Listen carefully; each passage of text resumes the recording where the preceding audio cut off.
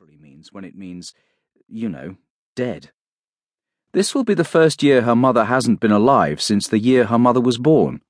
That is so obvious that it is stupid even to think it, and yet so terrible that you can't not think it, both at once. Anyway, George is spending the first minutes of the new year looking up the lyrics of an old song. Let's Twist Again, lyrics by Cal Mann. The words are pretty bad. Let's twist again like we did last summer.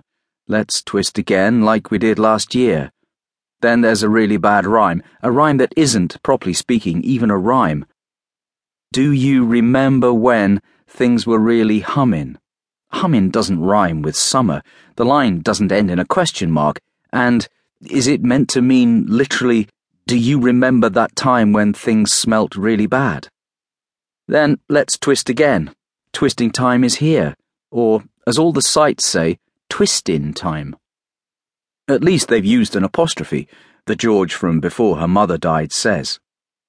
I do not give a fuck about whether some site on the internet attends to grammatical correctness, the George from after says. That before and after thing is about mourning, is what people keep saying. They keep talking about how grief has stages. There's some dispute about how many stages of grief there are. There are 3, or 5, or some people say 7. It's quite like the songwriter actually couldn't be bothered to think of words. Maybe he was in one of the 3, 5, or 7 stages of mourning too. Stage 9, or 23, or 123, or ad infinitum, because nothing will ever not be like this again. In this stage, you will no longer be bothered with whether song words mean anything. In fact, you will hate almost all songs. But George has to find a song to which you can do this specific dance. It being so apparently contradictory and meaningless is no doubt a bonus. It will be precisely why the song sold so many copies and was such a big deal at the time. People like things not to be too meaningful. Okay, I'm imagining George in the passenger seat last May in Italy says at exactly the same time as George at home in England the following January stares at the meaninglessness of the words of an old song. Outside the car window, Italy unfurls round and over them, so hot and yellow it looks like it's been sandblasted. In the back, Henry snuffles lightly, his eyes closed, his mouth open. The band of the seatbelt is over his forehead because he is so small. You're an artist, her mother says, and you're working on a project with a lot of other artists. And everybody on the project is getting the same amount, salary-wise, but you believe that what you're doing is worth more than everyone on the project, including you, is getting paid. So you write a letter to the man who's commissioned the work, and you ask him to give you more money than everyone else is getting. Am I worth more? George says. Am I better than the other artists? Does that matter? Her mother says. Is that what matters? Is it me, or is it the work that's worth more? George says. Good. Keep going, her mother says.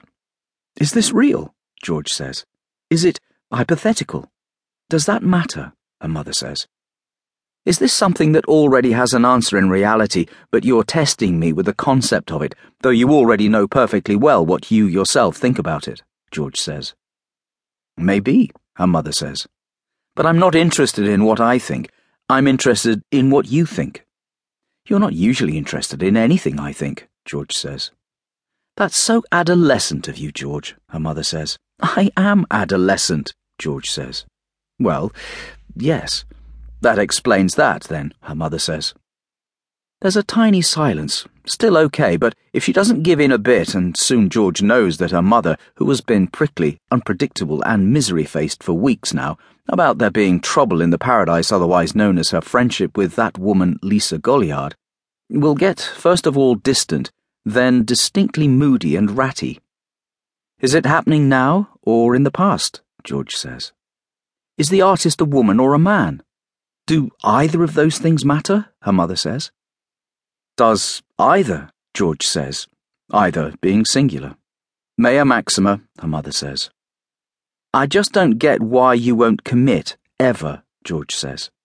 And that doesn't mean what you think it means. If you say it without the culpa, it just means, I'm the most, or I'm the greatest, or to me the greatest belongs, or